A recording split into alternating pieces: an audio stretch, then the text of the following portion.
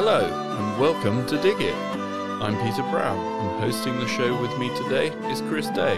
Hi, Chris. Hi, Peter. And welcome to June in the Garden. Yeah, don't they sometimes call it Flaming June, Peter?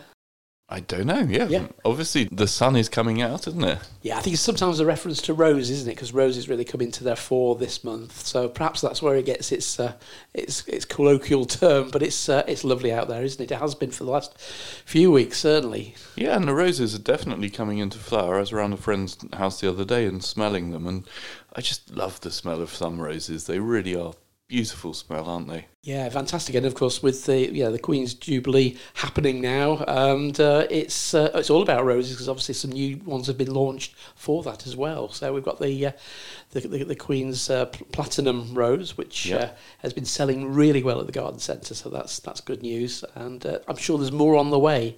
And another rose I read about in the news this week was the one that's been created for Dame Deborah James, and she's been out to see that at Chelsea, I see. Yeah, it was wonderful to see the pictures of that, Peter, as well, and obviously some of the donations from that rose, which I think was bred by Hartness Roses, who are responsible for some wonderful varieties. Okay. So that will be something to look out for in the garden centre in the months to come. Yeah, because I just like the colour of it. I wonder if it's another fragrant one or... I think it has got fragrance, yeah. Excellent. Yeah. That's definitely one to look out for. Most definitely, yeah. So it's been Chelsea Flower Show, hasn't it, this week, Chris? It has, yeah, wall to wall with the good old BBC's coverage with good old Monty and Joe. And it's been interesting, hasn't it? It's been an interesting show. I think the gardens have been very plant-focused again, which is so good to see. Plants are definitely back. A bit controversial with some of the gardens, especially I think the Real Wilding garden. Yep. That's the one with the beaver sort of work in it. Indeed, yes. And I think some people are saying, was it actually a garden, or was it just a wonderful demonstration of what beavers potentially could do to our wildlife areas? But I think the message was very strong across a lot of the gardens, but that obviously bees are very much back into our gardens. And Joe Swift, of course, created an amazing garden for the RHS. He didn't get judged for it, as he kept saying on the TV, which was quite amusing. But it was a lovely garden. And that's the one that Ainsley Harriet's sister went for a swim in the garden, didn't she? She fell in was it a rill or a... Yes, a little bit of the water feature there, isn't it? And it just sort of goes to prove that I think that was the only garden at Chelsea which obviously visitors were allowed to walk around. And of course on press day, obviously you're allowed to go on many of the gardens, not all of them, but and it does beg the question, doesn't it? Are gardens sort of safe? Yeah, are we going to have fences around the ponds next year? But no, it's nice to see that she's well and indeed, didn't hurt herself. Indeed, but you do question sort of whether it is safe for celebrities or whether they should be like the public and kept out of all the gardens. Most definitely. And wasn't it great to see the Queen in her golf buggy around, going down there and enjoying the show too. So it was massively, because she's cancelled a lot of appointments recently, and obviously the other royals have stepped in her place, but Chelsea is clearly one of her favourite things, and such a joy to see her there again and out and about in the public again. Yes, and I think the BBC have been showing some vintage clips when I saw one night, and going back to 1952. So she's been basically, for the last 50 years, she's been going to the actual show on and off. She's not missed it that often, and I think obviously that's a joy for the exhibitors there. And I see our friends at Malvern Buildings have done it again. Yes. Another gold medal for houseplants and shed, but no disco this time, unfortunately. No, but it was the pictures of it were really good. There was lava lamps, Peter. That's throwback to the 60s, isn't it? Yeah, I remember them in the 70s, but I don't remember the 60s. But yeah, it was good to see. And of course, they picked up a gold medal and also the best houseplant studio as well. So well done to them, and some really good, innovative and clever designs with all the houseplant displays. In fact, one of them was showing actually fungi, decorative fungi growing in there, as well as the usual houseplant parade, which we're used to, and houseplants rotating round on turntables and all that sort of. But great fun, and I think it's become really now a permanent fixture of Chelsea, and so may it continue. And I love the plant workshops. The grass is always greener where you water it. Oh, that's brilliant saying, isn't it? It's very true as well. Yeah. But their display of the table and the office workspace with plants growing out of every corner is quite inspirational. That's good, isn't it? Especially after No Mow May, too. Yes. Indeed. And also, it's interesting, isn't it, Peter? With officially the artificial grass turf was banned from Chelsea this year. Oh, they've banned artificial turf, have they? Okay, Yeah. fair enough. So there was a bit of a dispute last year about it, and I think obviously because the RHS, of course, are pushing for sustainability, and of course plastics don't sit quite comfortably. They've now decided that plastics are banned in the form of turf. So You can have a gnome, but you can't have plastic grass. It seems so. That's good. It is. And Chelsea this year, there seems to be quite a few, how can I say, extra gardens. There's a lot of sort of different sized gardens, is that right? That's right, Peter. I think there's 13 big show gardens, so these are the ones with the big budgets, you know, and they've got the pulling power of the television, hence that's why they tended to appear on the TV for most of the Chelsea week. Ones to note out there was obviously that rewilding garden we mentioned about the beavers, but I have to say, Joe Swift's bee garden was really good. I mean, it was very, very cleverly done. And but my favourite was Sarah Eberly. She had created this garden, Building for the Future. Okay. And what did that have in it? Well, it had wonderful planting, but it had an amazing water feature, a massive drop of water. I think there's sort of 3 channels really high up, dropping down to create that amazing sound. And it was the sound was quite baffled, so it didn't cause problems for visitors, but it created a really serene sort of atmosphere too. But in these other categories, though, there were smaller ones for sort of balcony and for sanctuary gardens. So these give the wonderful exhibitors and designers an opportunity to come to Chelsea for the very first time and obviously compete on a fairly level playing field. And there were some lovely ones there as well. But as I say, I think, you know, overall, I thought that, you know, what I saw on the TV was really good, and it really just shows, you know, the fact that people are recycling lots of products now. That they were included in the designs, and obviously there was lots of water there, which is great. And I think a general overall, you know, use of good plants, good design, and obviously making people happy, and I think that's what a lot of the plants and planting seem to do this time around.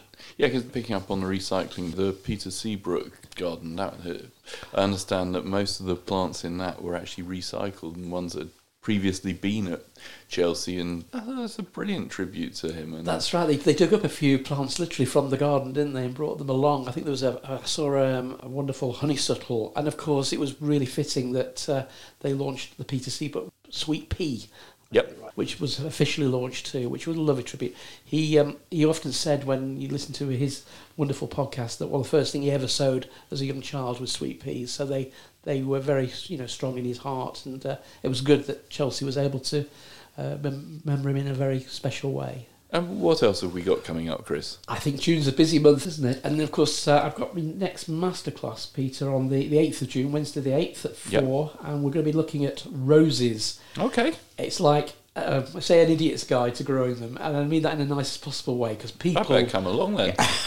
People just ask, it's always the basic questions, but the thing with roses, you can learn so much from each other's experiences. Certainly that's how I've learned them over the years. So it's going to be a good one. I'm really looking forward to chatting about them. And of course, we'll have plenty of plant material to enjoy as well at the Garden Centre. Yeah, because like you said, they're all in flower, or just starting to come into flower now, and they do look beautiful, don't they? Yes, fragrance, and of course, they're so versatile as well, aren't they? From climbing to rambling to creating that wonderful hedge in your garden too. So. Yeah, go-to plants. And then it's BBC Gardeners World Live. Yeah, that's the next biggie after Chelsea, isn't it? So that's between the 16th and 19th at the NEC. And I mean, I always find it's a very relaxed show compared to Chelsea, which is obviously fairly formal, isn't it? And you get an opportunity to see some really good gardens. And I think people... tend to enjoy it. It's more of a buying experience, so you can stock up your plants there, which obviously with Chelsea you can't normally. Yeah, Chelsea's sort of show gardens, and this is what we can do. Whereas the BBC is more of a shopping experience, I'd say, and having a look at all these wonderful different gardens. But it does give you a good opportunity to compare things and see what is out there, doesn't it? Most definitely. And of course it's an opportunity to do a bit of celebrity gardening spotting as well, because you've got all the celebs there doing their various turns, as it were, in the theatres as well. So there's lots of things going on So if you want to see your favourites, your Alan Titchmarshes, your Monty Dons, Yep. they're all going to be there over the week. And then Sunday the 19th is Father's Day, so don't forget that. Indeed, yes. So maybe put something on the shopping list, perhaps gardening orientated, perhaps. Yeah, buy Dad a new pair of secateurs, or maybe a bottle of beer, or or both. Yeah. Yeah. And then we've got another show, and that's obviously going over to Harrogate again. That's the 23rd to the 26th of June. That's the RHS Garden, a Harlow Car Garden Show. So that's one we were chatting to, obviously, good old Martin Fish last month. This is the one which he's actively involved in as well. So is he judging at this one he's as well? Judging, I think he's judging, and he's doing. I think they're doing their little gardening question times as well. So okay, because that's his local show, isn't it? Yeah. It is, and a lovely, lovely part of the world as well. I do like Harrogate. It's very pretty, and the surrounding countryside is beautiful. Glorious, fantastic spa town, isn't it? Yeah. And then at the end of the month, our local sort of Blenheim Palace flower show. Yes. Yeah, it's a biggie as well. 24th to the 26th of June at Blenheim over in Woodstock. I mean, I went there a few years ago. I haven't been recently, actually, so maybe I need to refine. It's been, I'm going to say, is it 10 years or so now? It must have been going. Yes. It certainly seems to be quite a big show now, and obviously it's gained in stature, as it were. But I think that's more again of a retail experience rather than a sort of proper flower show. It's very arts and crafts, isn't it? I think, which is fine. Yeah, so plenty to be going on within the month of June. That's for sure. I wonder if they'll have some of their honey for sale, because obviously that's the place where they found those wild honeybees, didn't they, in the woods there? And yes. Whether they managed to get any honey from them or not, be interesting to know. Indeed, should be a nice action-packed month. That's it. Excellent. And what news stories have we got at the moment? Have we got what are the best selling things in flower seeds? Well, that's it. I'll dig it top 5. Yes. So last month we looked at vegetables. This month we look at best selling packet flower seeds. Yep. And yes, to do reverse order again, as we normally do. So what starts at 5? Sweet peas, Galaxy Mixed, which is the one to go for, isn't it? Everybody seems to buy Galaxy Mix when they're growing sweet peas. Is it a nice smelling one? It is, good colour range, nice blend as well. So you got the fairly pale pastel shades as well as the slightly darker ones, but all very very flowerful in their perfume, I would say. Excellent. And the next one in at number 4, that surprised me quite a lot. Yes. I wasn't expecting it. And yes, another sweet pea, and that's obviously Old Spice. Now, for some people of a certain age, Old Spice... It's a lovely perfume. Grandad used to wear it, yes. Yes, I do remember. Aftershave, isn't it? It is, that's right. So, I haven't grown that one, Peter, so I can't vouch for the perfume. I'm sure it smells somewhat different to the flowery version, maybe, I don't know. And then in third place, we've got a sunflower called Titan. Yep. And as the name suggests, that's a big growing variety, big stature, big sort of structural plant as well, but a big flower bloom as well. Yeah. In at number 2, would you believe it? Another sweet pea, incense mix, which again I've never grown, but as I say, it's looking at the seed packet. I was looking at it the other day. It does look really nice. So a good colour range. And obviously, the mix and the blend is good for people who want to grow them as cut flowers. Okay, and then the star of the show, another sunflower, and of course, most definitely is the single giant sunflower. Okay, and that's the one. Certainly, when we talk to schools and we give seeds out to, if Mr. Fothergills are very kind to give us some seeds, it's always that variety of sunflower. It's the most reliable. Yeah, it does well, doesn't it? It did, and the birds love it as well. Excellent. And has anything else caught your eye in the news this week, Chris? Yes, I saw in Garden News, plants can now grow in moon soil. Right, okay. So some work done by the University of Florida has found that just a small amount of moon soil... peat-free moon soil. I would hope so. Excellent, yes, with a few added nutrients, will allow seeds to germinate. This is the first time it's actually ever been done. So it might sound a little bit strange because we know that most things will grow in things like perlite and vermiculite with a bit of water. However, obviously the actual composition of the moon soil is obviously good, and what they've done is they synthesised that as well. So they've actually copied the elements to do that. And I think this is all for planned moon exploration, or maybe one day when we do eventually live on the moon. When when the UK becomes too crowded, I don't know. Yeah. We have to do that. But no, I mean it's interesting insight. And the fact that it's the first time it caught my eye. Definitely. Yes. It's very interesting. That's great. Mm. And trees and woodlands are hitting the headlines again, aren't they? They are, yes. I think a combination of what's obviously happening with the Queen's Green Canopy campaign, which is obviously getting momentum, especially now. And it was interesting to read, Peter, that over 1 million trees have already been planted this spring, which is amazing. Brilliant. Yeah, excellent. And I think we are certainly at the garden centre here, and I'm sure other garden centres in the same boat. We are getting approached to supply trees in various sizes for these campaigns later on in the year. So I suspect there's going to be a lot of momentum, to come.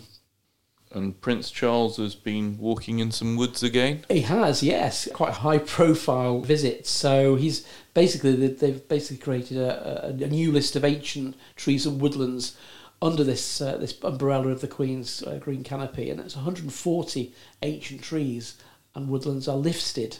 Right. So if you go to their the website, which we'll put on the show notes, you can find some really good places, perhaps local to you, which are on that list.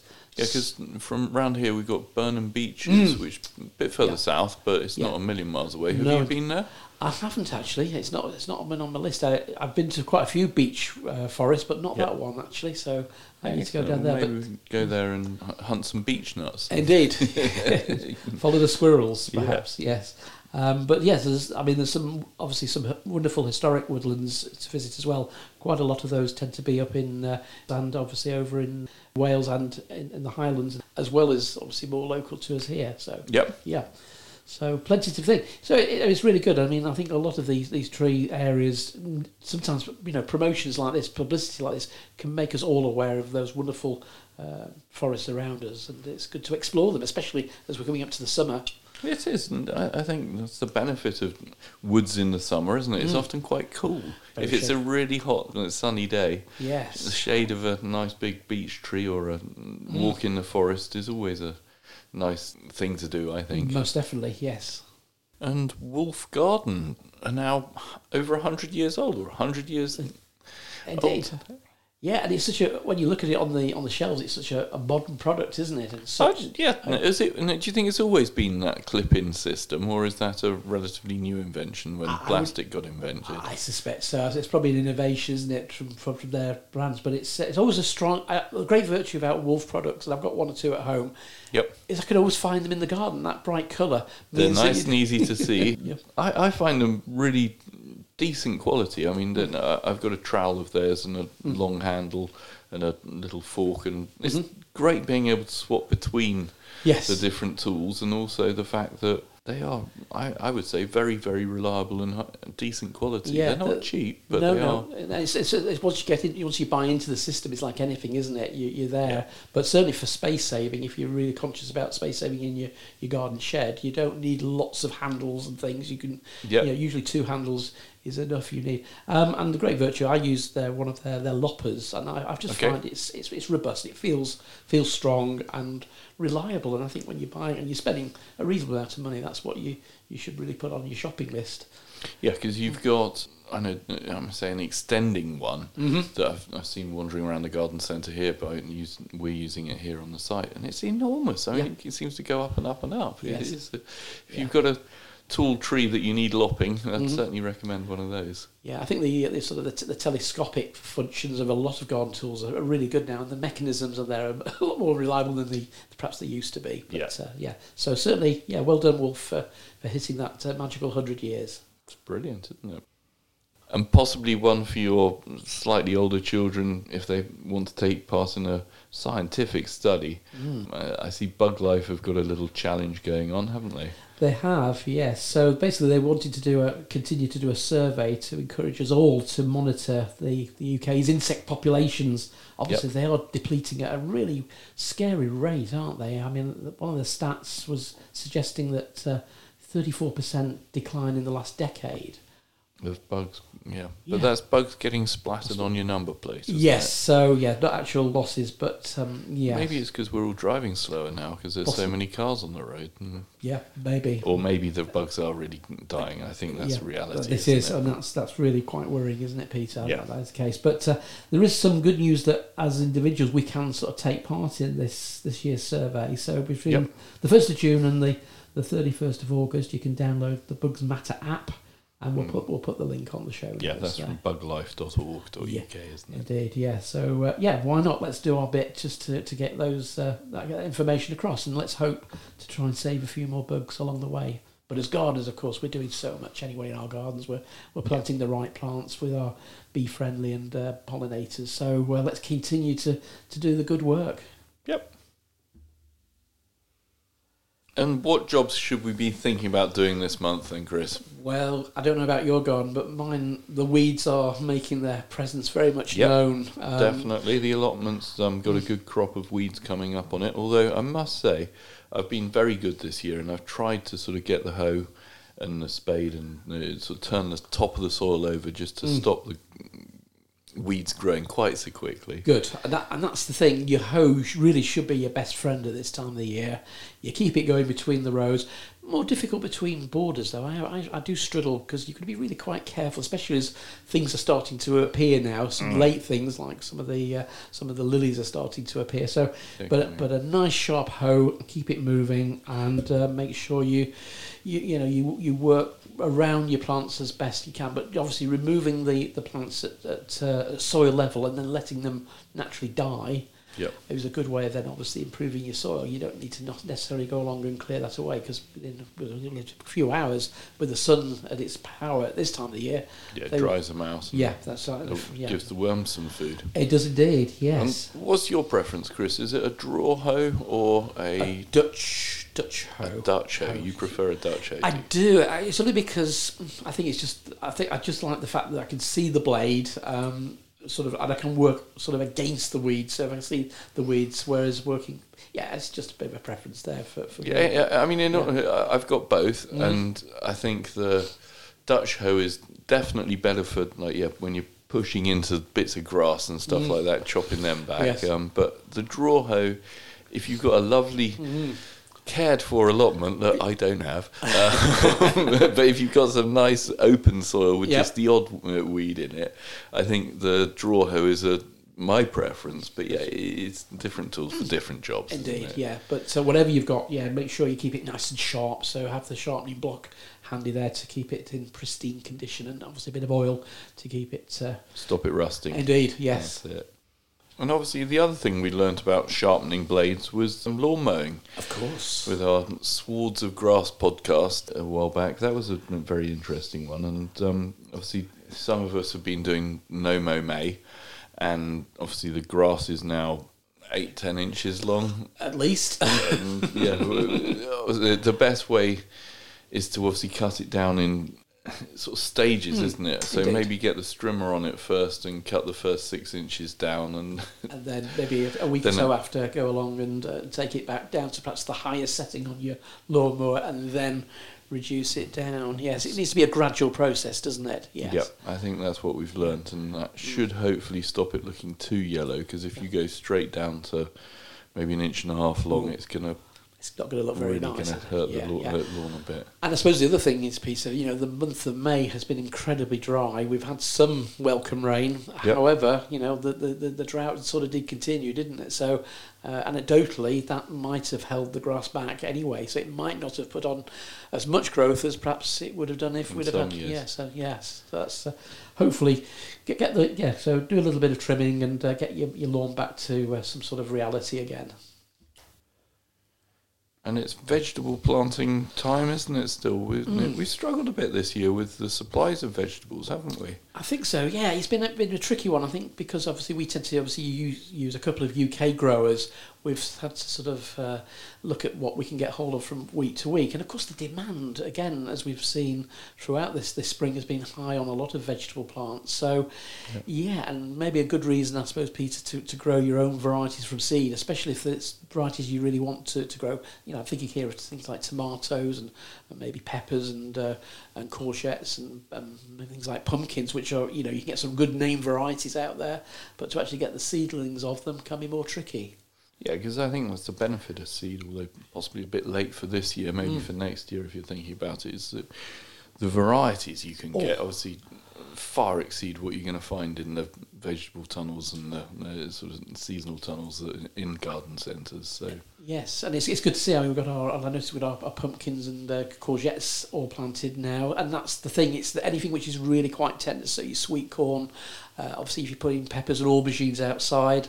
Yep. I mean, really, once we get into the early part of June, we're pretty safe with frost now. I mean, May wasn't too bad as it turned out, but as we know.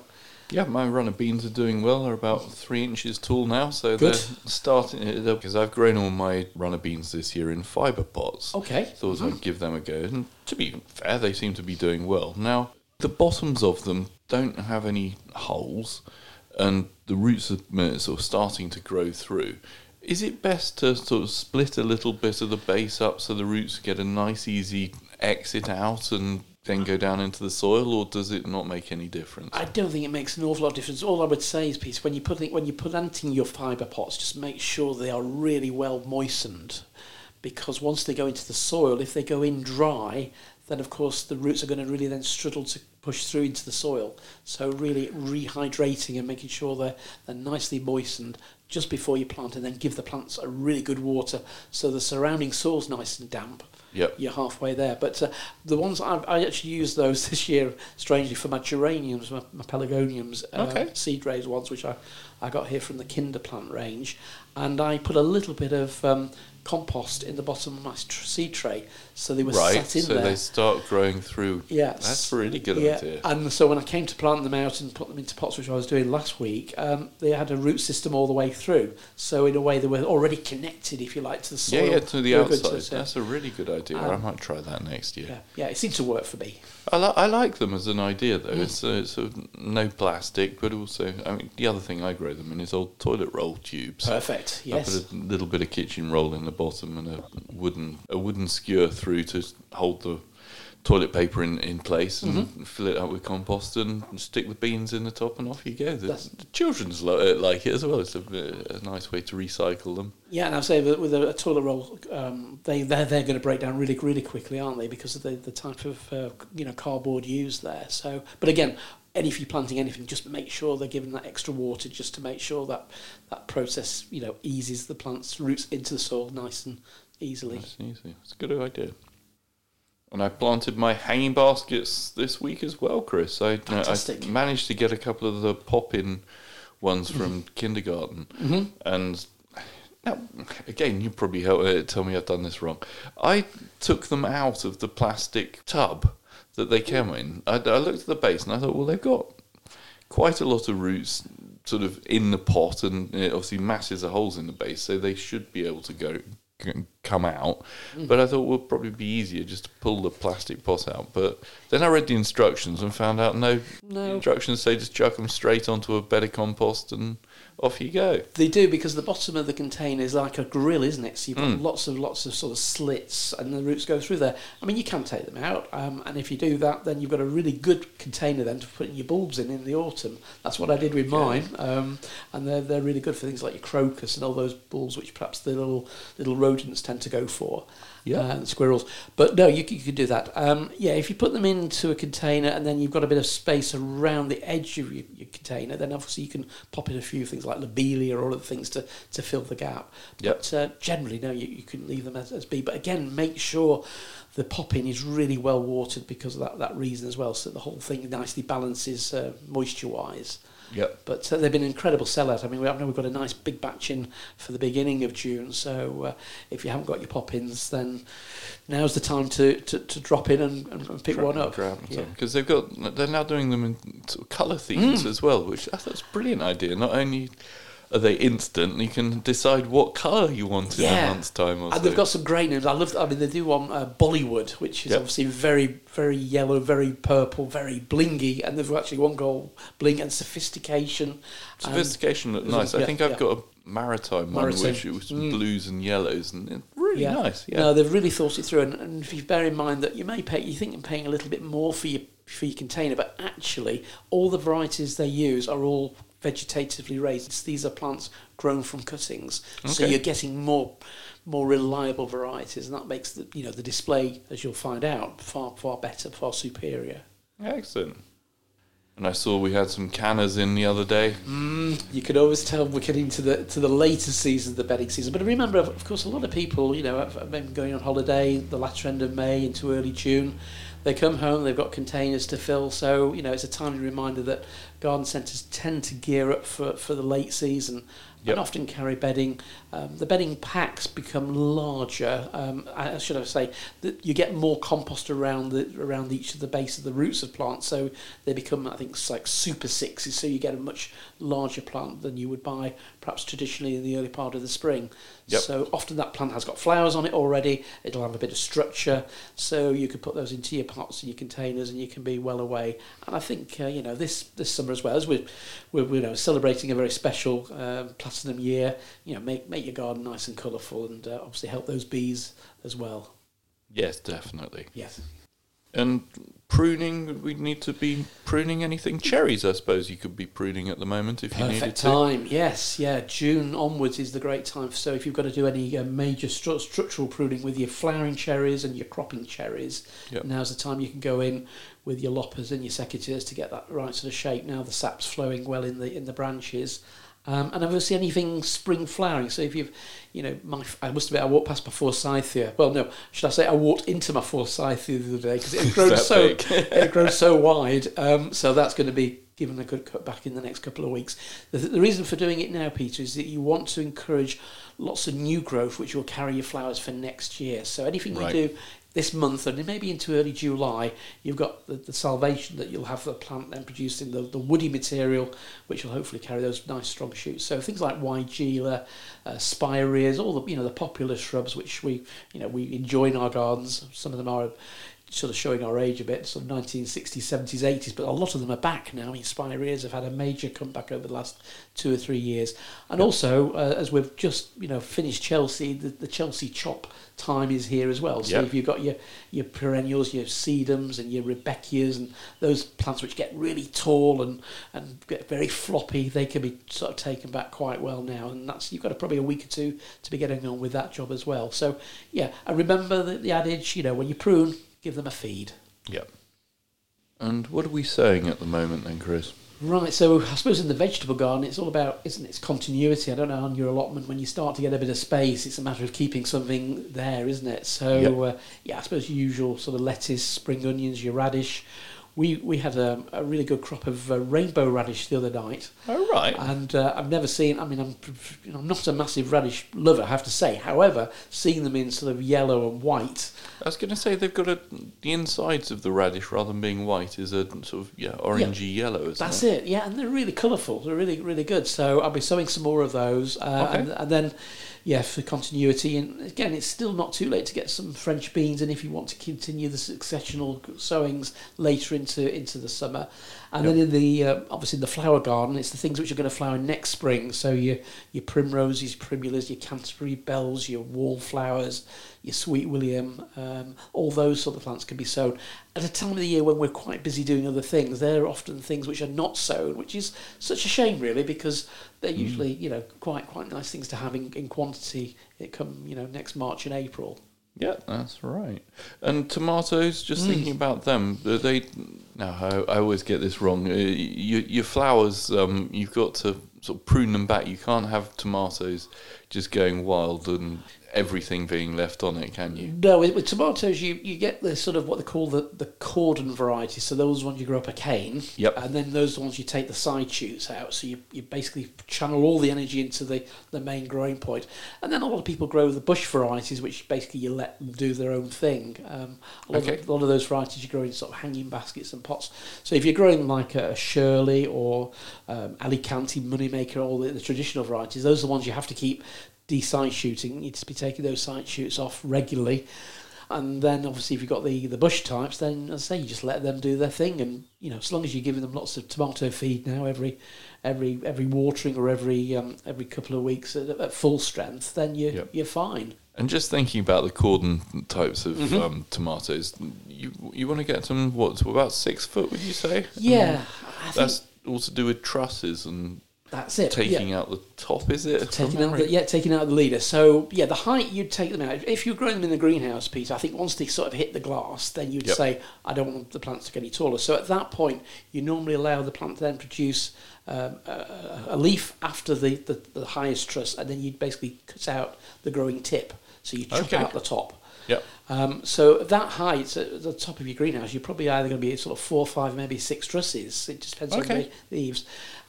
If you're growing them outside, you probably do that at probably 4 trusses, I would say, because you've got to think, are those trusses all going to develop a crop by the end of summer? Yep. You've got to be realistic. I mean, 4 trusses in outdoors would be a good result.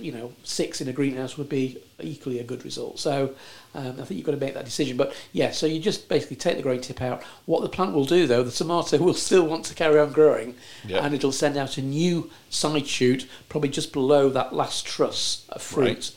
And that'll become effectively the new leader. So you need to chop that out as well. So you'll have a permanent little war going on because it will still want to grow. It has what they call apical dominancy. It wants to hit the heights. Keep on going upwards. Yeah, so you must stop it regularly. Excellent. Okay, thanks for that, Chris.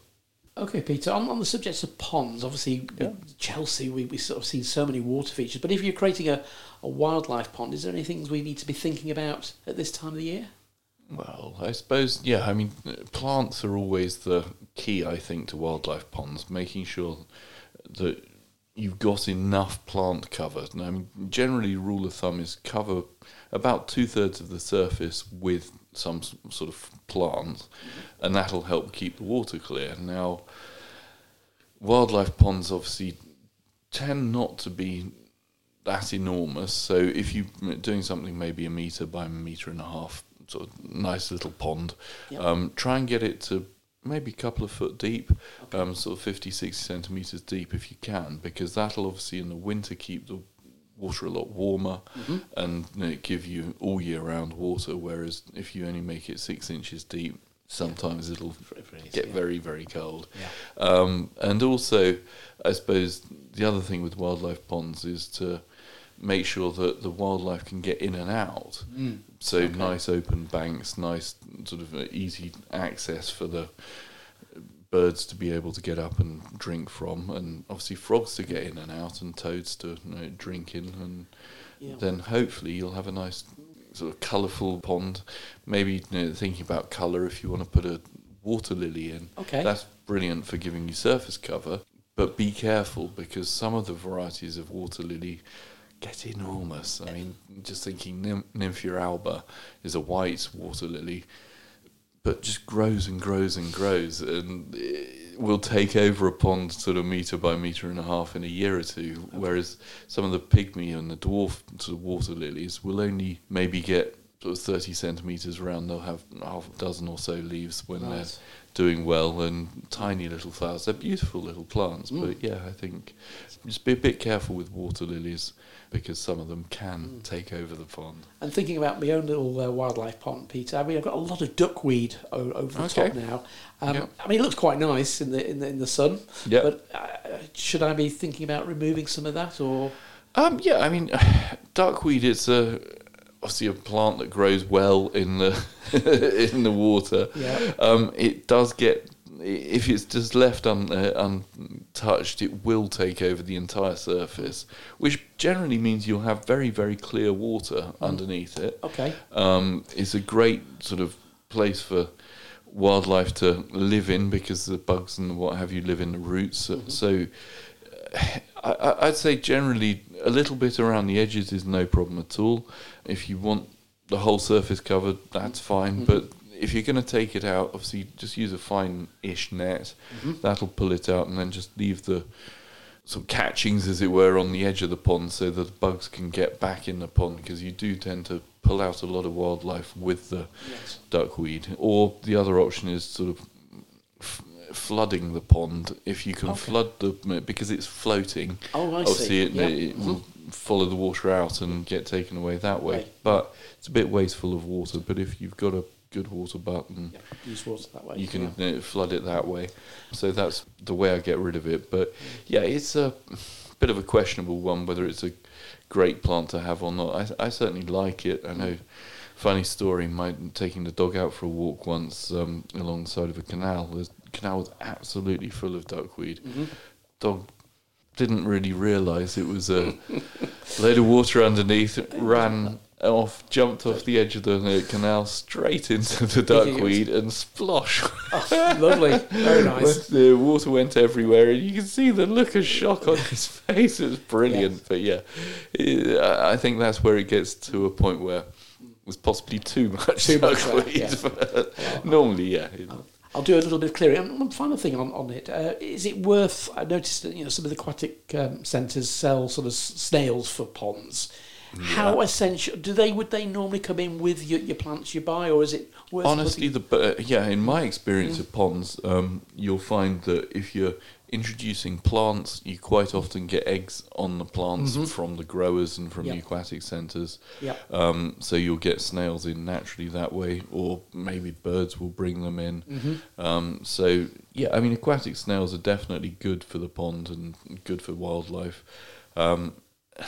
It's like everything with ponds. It's amazing what appears by itself. And you just think, how did that end up there? And indeed. They do. Yeah, well, I got so excited when I saw a frog staring at me the other week, and I don't know where he or she, where it came from, but it's so encouraging, and that I know now that I've got some good slug control for the rest of my garden, which is most satisfying. Thanks, Peter. Great stuff. And just thinking about relaxing in the garden and sitting back and enjoying the fruits of your labour, Chris. So I noticed we got a new range of pizza ovens in the garden centre now. And I did spot them, rather nice, very shiny. Uni, is it? Uni. Uni. It's a bit of a weird name, but they look amazing. I like the fact they got little chimneys on them. They're great. Quite cute, aren't they? Yeah, and I saw we did all the sort of accessories as well, so you can really go to town with your pizza ovens. So. I had my first garden pizzas a couple of weeks back now, and I've got very fortunate to have a Weber charcoal pizza oven, and the temperature you get there, you can cook a pizza in my one, it's about 5-6 minutes. Wow. Okay. And it's done. You have to turn it, otherwise it burns. Right, very I think the trick to pizza ovens is getting them nice and warm, and Joe makes us a lovely fresh dough. So it's very easy to make, and they are, especially when you've got the marjoram and the thyme and the herbs around the edge of the patio. Ideal. Just being able to pick a few herbs and chuck them onto the top of the pizza is lovely. I do like a pizza oven. And I think it's worth saying, we're into the wonderful month of June, nice light nights, getting out there, enjoy. It gets a bit chilly, then obviously you've got a bit of warmth from your barbecue or for perhaps one of your... patio heaters. That's the word, patio, or even something a little bit more refined. One of the artesian, the chimneys. There's all sorts of different ways of heating your net. I know, and then of course, just to add a bit of illumination, perhaps spotlight some of your plants as well, a bit of uplighting, and also give your garden a bit of extra wow. Just make it more of an adventure, because I think gardens can be a real playground at night. They can look really good. Yeah, certainly. Talk about uplighting. I know you go to sort of hotels and they're generally lighting up the trees from the base, and they can look really nice. And certainly now solar lights have moved forward so much. You can do some really good things with solar lights now, can't you? You can indeed, yes. And from security angles as well as you say, uplighting, or from just some of those nice, sort of fairy lights, just to add a bit of fun to your party. Yep. And what show have we got coming up in a couple of weeks' time? We have the Queen of Herbs on the show next month, right. Peter. Jekka McVicker. Wow. She's a bit of a celebrity, isn't she? Just a bit, yes. Obviously well known in the world of obviously all the flower shows, but also well known in the world of food, because what Jekka doesn't know about herbs really isn't worth knowing, really. She's Yeah, because she's got an amazing range of herbs in her nursery, and I can't wait to interview her and discover a little bit more about that. It's going to be really exciting, and of course, well known in the world of the RHS as well as being a judge over the years, and a real, very competent exhibitor as well. So it'd be wonderful to welcome Jekka to Dig It in a couple of weeks' time. Brilliant. Today's show was brought to you by Buckingham Garden Centre and Nurseries. The show was hosted by Chris Day and Peter Brown. The show was produced by Peter Brown. And our thanks to Chiltern Music Therapy for providing the music. Thanks for listening. At Chiltern Music Therapy, we want everyone to know the difference that music can make in their lives. From parents and their premature babies in hospital to grandparents with dementia. We provide music therapy and community music services to people of all ages and needs across England. We work both digitally and in person in people's homes, care homes, schools, hospitals and hospices. Find out more at chilternmusictherapy.co.uk.